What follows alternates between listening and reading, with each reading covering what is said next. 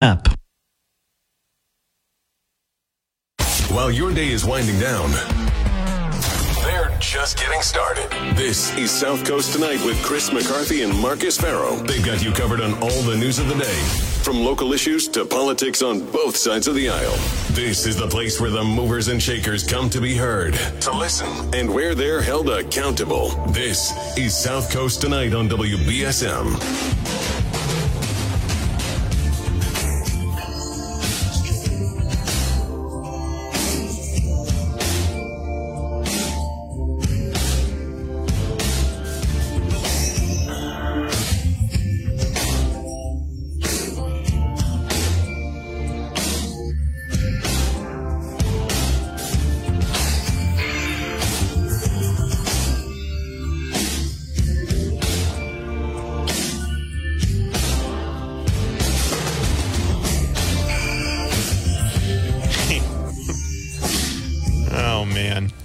So the story is up. You want some drama, kids? The story is up at WBSM.com. Yeah, you do. We had Mayor Mitchell on today with Tim. As he's on every week. As he's on every week. And we'll be having him on again soon. He's joining us next week. He's supposed to come in today at a thing. I don't know. So next week he'll be in. Yeah. His veto of the 3 ballot questions came out today, along with a multi-page letter that really is a masterpiece. I think it lays out not only his reasons why he vetoed it, but criticizes the steps by which we got here. Yeah. Which is very important to the conversation. Yeah. It's not enough to just say, I disagree with you. I think it's important that the mayor, and he did it, said what Marcus and I have been highlighting here. How did we get here? Yeah. Where did this come from? So bad. So we're not going to read the whole letter to you, but we have segments of it we'll read. Yeah. The thoughts. Well, I could read the whole letter. We could read the whole thing. The whole letter, but it's a lot. It's a lot of reading. But it's really enjoyable. It's really it's worth your time. It is worth your time. Now, I think that when I read it, I would go back and read certain segments again. So it's that enjoyable. It is. Okay. So this, just so people, if you, I don't know, for some reason you're just emerging from hibernation. It was the first day of spring recently. Marcus speaks grizzly bear. There was a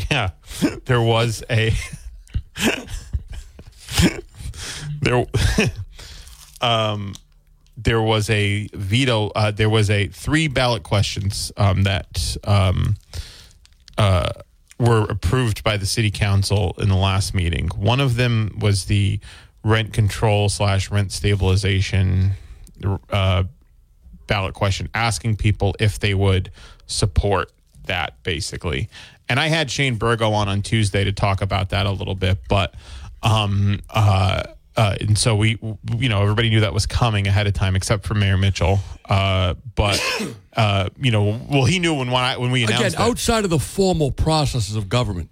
Yeah, because which I think is important. Well, yeah. So I had asked Shane to come on to announce that, and I was appreciative that he did. I appreciate when he comes on because he's always willing to come in and talk with us.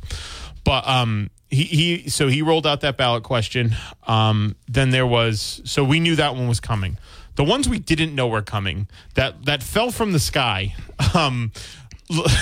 were the. And I didn't know about it until Adam Bass came. Like, one of them was the 4-year mayor term, whether or not you support the thing you just voted for, 4 years ago. Right. And the other was the Community Preservation Act. I had no idea that this was even a discussion until Adam Bass was sitting here after the city council meeting that he just covered. He goes, "But she wants the Community Preservation Act." I'm like, wait, what? They want to kill the Community Preservation Act.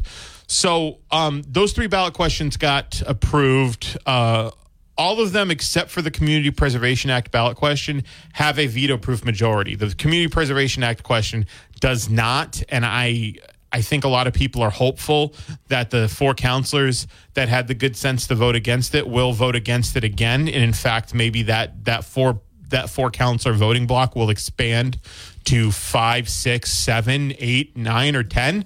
But because we know Linda Morad's, for whatever reason, against the Community Preservation Act because she's come on the air and misled people about it on more than one occasion.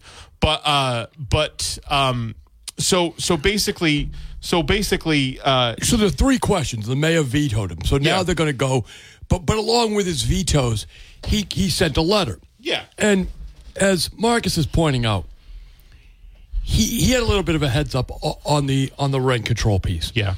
The other 2 questions, which are major, all 3 of them major questions. Major policy proposals. No matter what side you come down on them. Yeah. You know, everyone but the city council agrees they're major proposals.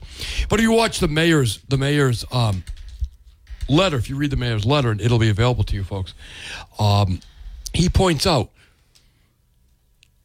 none of the work in committee, the major questions like this, no matter what side you come down on, those should be worked out in the committee level. That's where the work is done. You hear testimony from experts, all of that. And then eventually the product comes to the floor. Yeah. Right? No work done. Just came out of the blue. It really did. And he says this, he said, the council failed to take any of these basic steps of legislative deliberation. The items that appeared in the council agenda 2 days before the last regular meeting, the council gave no prior notice of their filing to my administration, which would be responsible in implementing them. There had been no sign of public demand for action on the ideas underlying them. We know that's true as well. Yet the council took up all 3 items at the first opportunity, skipping the committee process, whose very purpose is to allow for deliberate analysis of policy questions. The administration was not invited to participate in the consideration of the items, nor was public comment received. The council engaged in a discussion that lasted less than an hour, including a total of 5 minutes and 5 seconds on the question of the mayor's term for 5 minutes and 5 seconds on the question of the term for mayor's office. A little more than a minute per year. Nevertheless, the council passed the items nearly unanimously. A fact that, if nothing else, begs the question about whether this is good. A fact that, if nothing else, begs the questions about the council's compliance with the state's open meeting law. Correct. That is a major accusation, and we'll get into Council Morad's response in a minute. By the way, Ian Abreu said he's going to be voting to override he's going to be voting to sustain the veto of Mayor Mitchell in the next meeting for all 3 ballot questions. And remember, they went ahead with the meeting even though Councilor Abreu was out because his grandmother had died. Mm-hmm. So he was the only one who wasn't there. Yeah, he was the only one. And he wasn't there for a legitimate reason. Yeah. So that piece right there is very interesting because, as Jack Spillane has highlighted, they have these meetings, these dinner meetings. As you and I highlighted, this all seemed orchestrated. Yeah. There's no work in committees, there's no discussion, but yet it goes through seamlessly on the floor. Yeah. And so for the Mayor Mitchell, to, I think, an unprecedented way to raise the violation of open meeting law is not unfounded.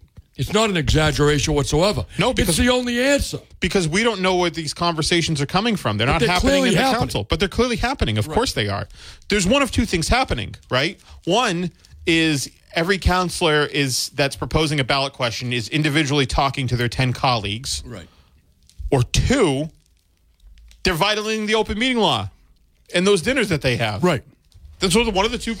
And by the way, once you start down the road of disregarding laws, the fact that they openly do it and take pictures and post them on Facebook, that might only be the tip of the iceberg. Yeah, right. For the other violations. Yeah, we just don't know. We don't know. So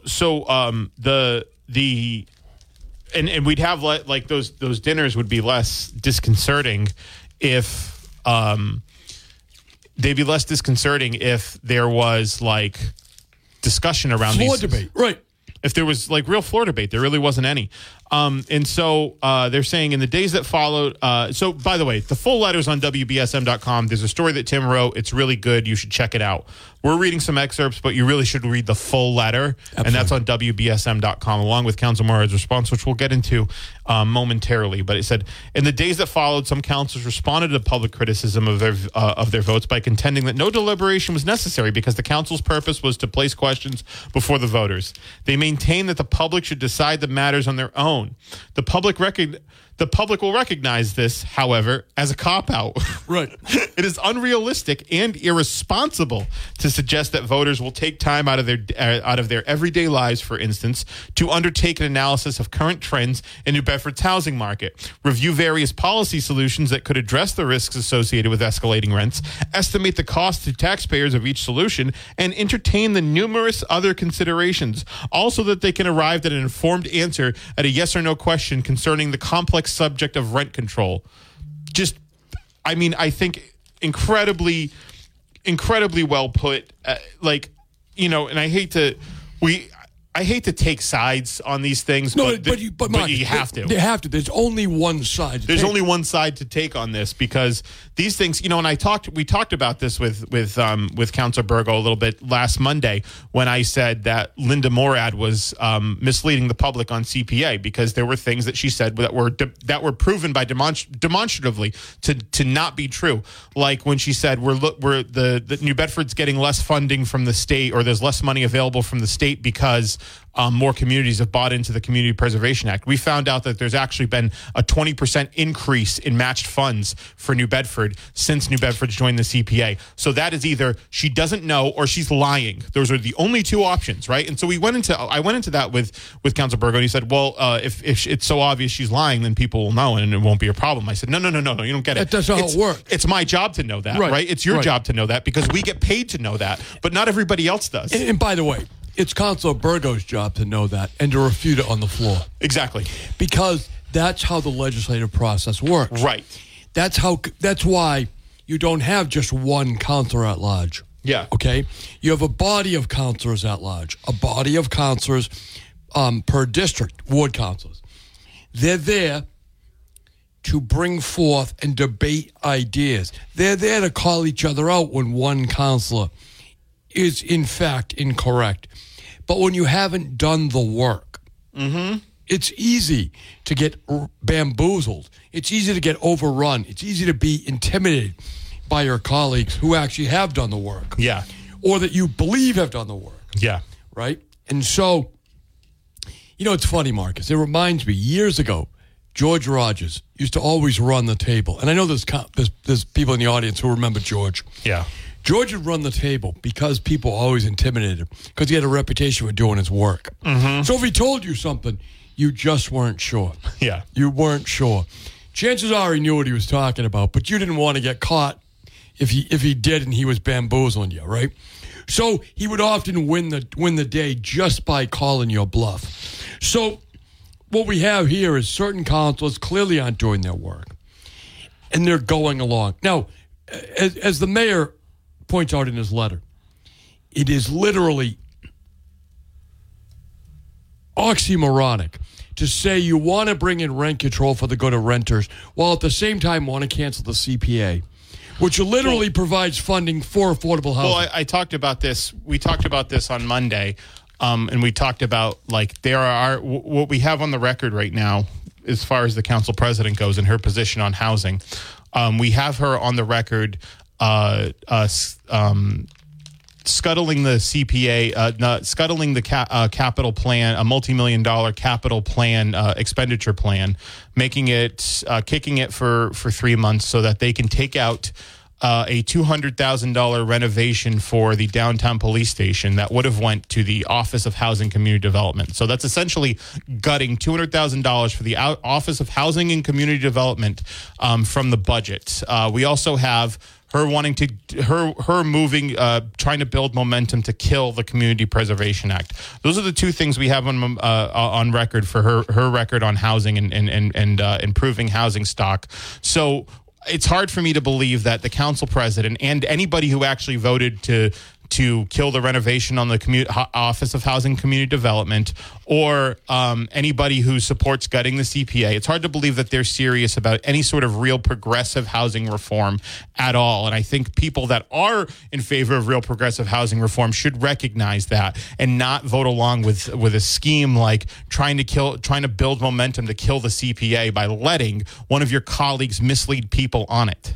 So the other part, as you go through the letter, you'll see where Mayor Mitchell talks about the specter of rent control has now already stimulated developers into calling him who are concerned about investing in the city if their private development is going to be seized by the city council and then regulated at prices. And just the specter of that coming is already making developers rethink their investment in the city of New Bedford. As John says, it doesn't even have to happen. Just the specter of it may cause development to move to other cities. Again, you have to read this whole letter. It's very important. I thought he made a good point on Tim's show today. Listen, again, I think rent control passed in the Boston City Council. It's going to probably die in the State House because it has to go through the home rule petition process. I'm not unsupportive of a rent control measure in Boston because, but Boston might be different from New Bedford in the fact that it has market demand, right? Where New Bedford doesn't. New Bedford doesn't have developers lining up like they do in Boston to build more housing stock or build more developments. They have to. They're building enormous skyscrapers. Yeah, in Boston, it's because a lot of industry. It's because there's a lot of Boston's like the life sciences hub of the world, right? There's a lot of reasons to do that and deal. There's a lot of high paying jobs that can bid out housing and deal with the and deal with the rent control ordinance, which I'm. If there's unscrupulous landlords gouging prices, I think there should be laws against price gouging in general. I just don't know how you do. I'm not sure how you do it here. I would have liked to have that conversation borne out a little bit more before this gets brought forward. So, Marcus, I would say that Councilor Burgo and the other councils have done an extraordinary disservice to the conversation because they had 15 months to develop it. Mm-hmm. To bring people in, to develop it. You want to bring in Marlene Polly, as I was telling you on the ride over. She certainly belongs in the conversation. She's a former elected official. She's a thoughtful person. I disagree with her, but it doesn't mean she's a homeowner. She deserves to be in the conversation. Well, and it's because Shane said, Burgo said he was meeting with her and other people in the community. That on everybody he mentioned, the head of the NAACP, Lisa Lemieux, they all deserve to be part of that conversation, but those conversations really should be more public. They absolutely have to. Yeah, I mean, they have to be. I mean, and if you're trying to build momentum for something, particularly of that nature, then you use the political process. And this is what Mitchell's talking about when he says they've completely skipped the legislative process on this, is because all these conversations we're having, not even necessarily in secret. These meetings could have been public and free for everybody to attend, but where's the notice? Right. And where's the records for people who can't attend? Because if a tree falls in the woods, how do you, if you miss the meeting, you miss the meeting. Right. Look, I was more than happy to go through, it was only 3 hours worth of meetings, the minutes of Councilor Burgo's, but I found them informative. As I said, there was only 3 meetings in 15 months and to a grand total of less than 3 hours. But the point of the matter is, even though those small meetings were informative. And I've said before, I think Shane has, supercharged a conversation on housing that does need to happen, but it just demonstrates more that these conversations about these very serious ballot questions are these very serious policies like rent control, like gutting the Community Preservation Act for whatever reason, and the 4-year mayoral term. Those things need to be had out in public more with a more public process, and that just hadn't happened. The Community Preservation Act question in particular really irks me because it is based on basically the whims of one counselor that they all went along with this. She said, I'm getting all of these calls, everybody's calling me, and there's basically no other counselor every other counselor said, I'm not getting these calls. The other thing, too, about the fact that why do you want to be a city councilor if you just want to put opinion questions on the ballot? Yeah, what's the point of do your job? Why should you collect a paycheck? Yeah. Right? Look, I get it. They don't make a lot of money. I think their paycheck overall, except for this year, I think they've really... I would have been the biggest advocate in the world for raising their pay. Yeah. I would find it extraordinarily difficult to say that now with this group. Yeah. Some of them individually are very impressive, but as a whole, it's just been a disaster. It's been an unmitigated disaster. My point is that yeah, they only make $27,000, but they get a pension if they stay long enough, and they get health care. All of that money, they could have given all the dog officer, right? Instead. Yeah. Right? Yeah. I mean, look, it is an insult to everybody in the city of New Bedford that they care this little. And as Jon Mitchell, the mayor of the city, has pointed out, why would you expect the public to take the time? You're paid to do it. You took the paycheck, but you did none of the work. You just throw a referendum question out there. As for the rent control proposal, this is from the letter, or, quote, rent stabilization as it has been euphemistically dubbed. That's pretty funny. I'm not going to lie. I like that, too. There's a lot of good stuff in here. He talks about the 4-year term. They said the process was prescribed by state law. New Bedford voters were approved a 4-year term in 2017 after decades of public discussion and about the need to modernize the length of term in office. The 4-year term has been in effect for just one mayoral election. There's been no evident groundswell of support to reverse existing policy. By all appearances, in the public's mind, the length of the term is settled. The notion of going back to voters now in a non-binding resolution, an apparent attempt to gain momentum for an all and about face, will serve only to frustrate voters and convey that this is a city that cannot make its own mind about questioning concerning the basic structure of city government. I have to agree here. It's not, none of these things are like the rent. I said this the last time. The rent control question in and of itself would have been a pretty, I think, powerful statement in and of itself to put on the ballot, but it would have been in the backdrop of the very palpable and salient housing crisis. These other two things are very clearly, one, based on the whims of one counselor, which is the CP trying to kill the CPA, and two, just trying to put a referendum on Jon Mitchell on the ballot without running against him. These ballot questions are like a car accident, okay? They have the effect of a car accident. There is no logic to them whatsoever. They're incredibly explosive, and they lead to nothing good, right? Well, they don't lead to. The thing is there's nothing constructive that comes out of this. There's nothing constructive. No, there's nothing. There's nothing. There's nothing of consequence. No. There's nothing of consequence. And it is, as I said from the very beginning, the rent control is a cruel hoax. People are legitimately having a hard time, honest people, paying their rent. The idea you're going to ask them, hey, would you like rent control? You're not getting it, but would you like it? It's a cruel hoax. There's some states that passed a rent stabilization law or rent control law as a statewide referendum. But that's the way it would need to be done. But it's not. It's not a referendum on the question. No, not a referendum. I'm sorry. It's. But what I'm saying is, this is a would you like it. This is would you like it. That's why it's a cruel hoax. It should be. It honestly, what it should be, and the thing is the problem that we're going to run in here without getting the conversation about whether or not rent control can actually happen, because I think it's a little bit off topic, but the problem is we just asked Mayor Driscoll what she thinks about rent control. Right. I would not categorize her statement as supportive. Totally not supportive. It was in that letter.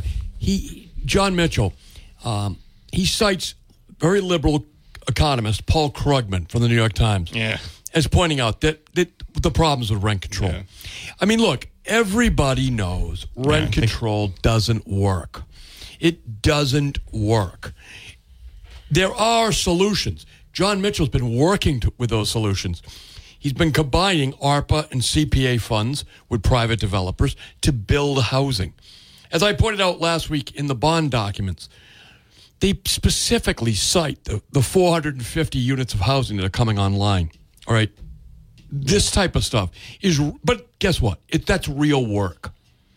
That's not. I just don't think, here's the thing. I just don't think the conversation on rent control, I think it's something that you can have out in a public discussion. I think putting this question forward without any sort of public record on it I don't think is serviceable to. I mean, there's real stuff, and I think Shane has done some of that work on the accessory dwelling units and even getting the home group and all that stuff together. But the rent control question, when you just put it next to these other two questions, I think it really diluted the conversation on whether or not what solutions people are looking for with housing. It makes it look very, very non-serious. On the accessory dwelling, that's a cute way. That's a way of saying turning a shed or a garage into a home. Well, no, where do they park?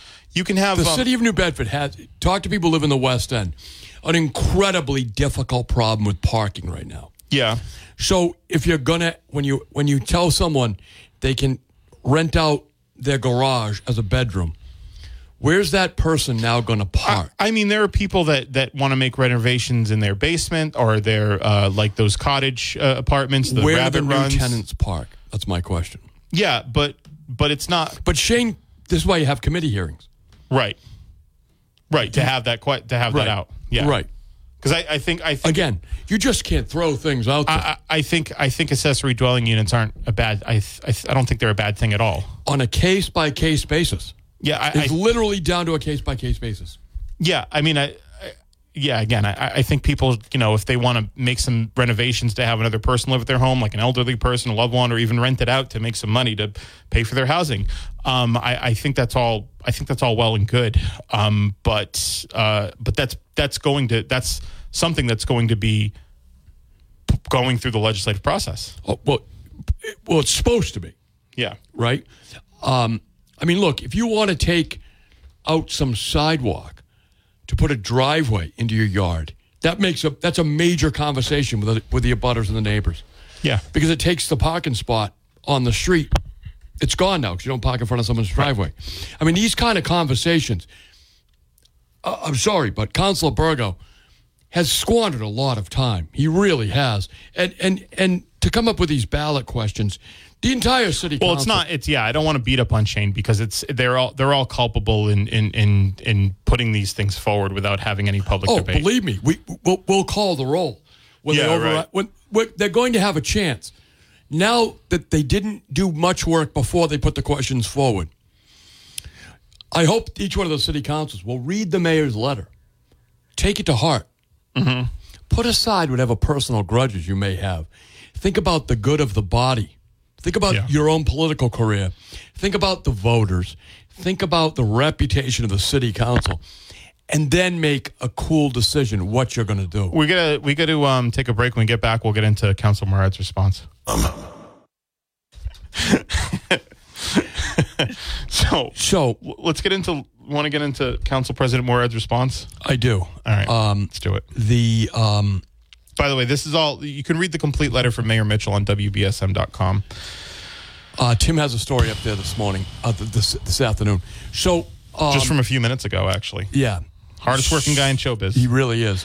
So the fact of the matter is that Councilor Morad has responded. Marcus, give us so annoying what she says, because it's rather actually an indictment of themselves again. Yeah. When you think it through. But go ahead, please. So a lot of you out there have children, and maybe they're sleeping, maybe they're playing with their toys. Go take their toys away, go wake them up in the middle of the night and hear the unmitigated caterwauling that they will make, the sobbing and the crying. And that's Councilor Morad's response. My colleagues and I will have more to say as the body in the next few days regarding the comments made in the mayor's veto letter that was received by our office this late afternoon. However, the overall message of the veto letter is degrading to the city council, the role in city councils and city council government. Okay, so it's degrading because what he's saying is you've degraded the role into the city council's government by skipping the legislative process. It's meant to be degrading. He pointed it out. Yeah, and the fact of the matter is that you have no defense. No, you didn't do the work other than you're a meanie. He caught you. Yeah. The comments are demeaning to the work that my colleagues do in their earnest every day on behalf of the residents. But the point is, there is no work. That was his whole argument. So here's the thing. If there was work, it was done illegally. Well, so that's the next thing she says. And the accusation that the council was in violation of the open meeting law without any evidence to support that accusation is very unfortunate. What do you mean without any evidence? You're saying there was work. We're saying there's no public record. And then you're saying that we didn't violate the open meeting law. And here's the evidence. There are quorums of people meeting for dinner. Right. We have stories on that. There's pictures. It's documented. And what we also have She lied. She belittled Jack Spillane when he originally brought it to the attention of the public. They all did. Right. They didn't deny it. They didn't. And so then on top of that, not only are those evidence of a quorum meeting outside of a public meeting that's posted 48 hours before the actual meeting. That's the open meeting law. If you have an agenda, if you have something to talk about, you need to post it 48 hours before the meeting takes place. We have those quorum meetings that are recorded on social media everywhere. We also have the fact that these ballot questions, which are serious, which will ask people a very, very serious question, right, that they have to answer yes or no to without any public debate, just put forward with little to no discussion and unanimous support. So don't say there's no evidence for that when we see you guys meeting here and then doing something there. What do you think everybody's going to think? It is like watching a television program. It is all scripted. Yeah. You can see it's orchestrated. It was obviously done beforehand. There's no committee work. There's no back and forth in committees. None of this. Yeah. Particularly, you have the ballot question on the CPA. I know we keep going back to CPA because this thing is so damaging to the city. The ballot question's damaging to the city. Right. Yeah. The ballot question originally was a binding question. Yeah. That fails. Mm-hmm. Councilor Morad immediately brings up a non-binding question. Yeah, and that passes almost unanimously. That passes. Yep. Almost unanimously. No conversation. No conversation at all. Very little conversation. Yeah. It's clear, in my opinion, I think Marcus would agree, because we're legally able to talk outside of this forum. Yes. Right? Right. Which is why this generally flows so well. Yeah, right. We know how to orchestrate things. Yeah, exactly. Right? Yeah. So that's why we can see it, right? Right. So the fact of the matter is, Marcus, it's clear to us that there's obviously been some back and forth, some vote trading that went on. Because how would you have people like Linda Morad voting for a rent control position when we know that fundamentally it goes against everything she's ever said, to include that she opposes rent control? Yeah, right. But she really wants to get rid of that four-year mayor term. And she really wants to get rid of the CPA. She really wants to get rid of the Community Preservation Act. And then she says, I had hoped that some progress had been made in the past several months to mending the rift that has existed for several years now between the City Council and the Mitchell administration. The unfortunate tone of this correspondence certainly diminishes that hope. I wonder why. I wonder why. Is it because you put a referendum on the ballot to ask people if they want to cut his next term in half? Could that be the reason? You want to gut one of his signature achievements? You put that on the ballot? Is that a reason?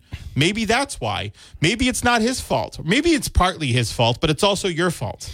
That's probably the situation. It might be partly Jon Mitchell's fault, but all this chaos did not happen the last term. All of this. Does the city council and the mayor get along? That didn't happen before we had a former opponent of the mayor, right, who is. Multiple opponents, actually, now. Yeah, a former... Brian's almost been an opponent. Yeah, but what I'm saying, a former opponent of the mayor in a mayoral election is now the city council president. Right. They hadn't spoken in 2 years. Right. They hadn't spoken in 2 years. We knew that. They didn't get along. And now all of a sudden, there's this rift between the city council. Golly gee, I wonder why. The other thing, Marcus, is that, as you call it rightfully so, chaos. This is not a one-off. This is happening all the time. That you have chaos on the city council floor.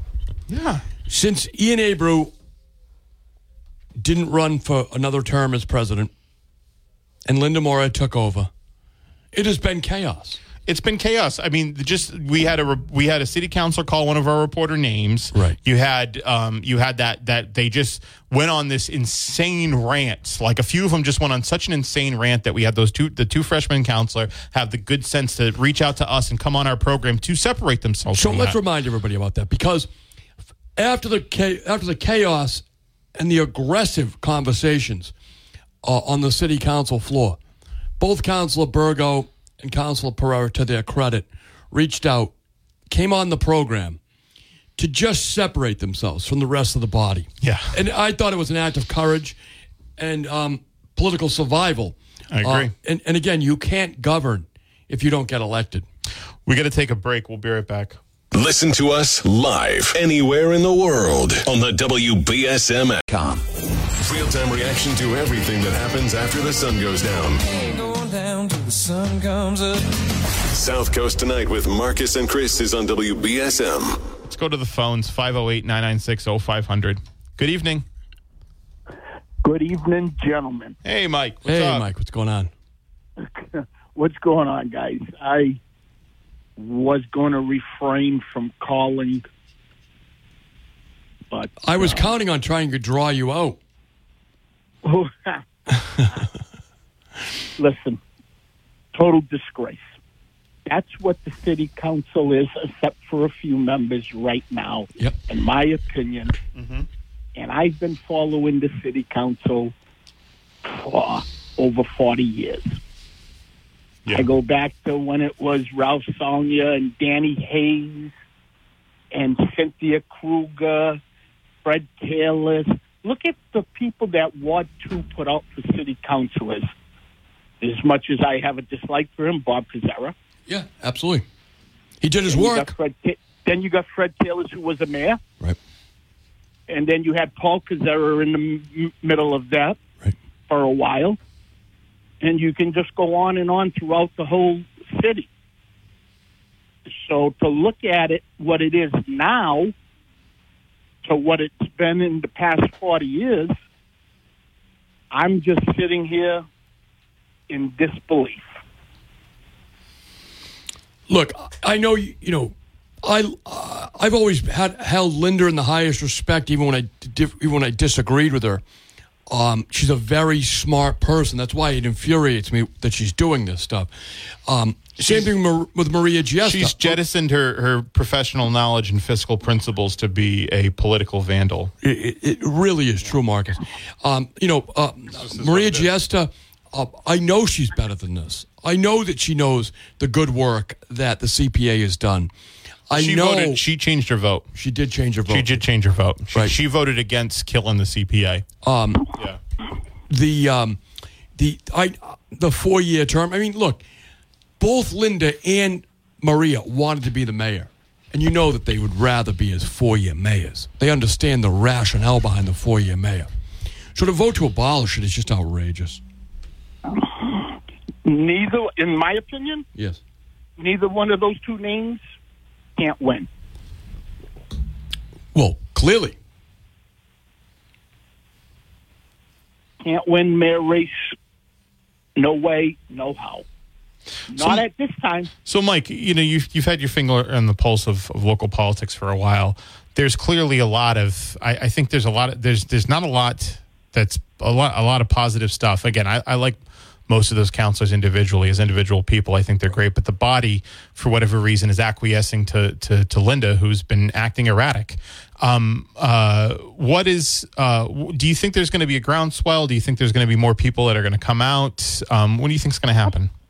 Absolutely. I absolutely think people will challenge everybody, and there's a lot of issues out there to be challenged upon. That's a good thing that's around. And I'll end with this. I look at the body, and I know Chris McCarthy because I know he's been around politics for a long time. Nothing against you, Marcus. You're not as old as us. That's all it amounts to. That's what it all amounts to. Yeah. But I would like to see some of these counselors today pull that stuff when John Saunders Dave Alves, George Rogers, Cynthia Kruger, George Smith. They'd eat him alive. They'd eat him alive. That is what is so infuriating about this.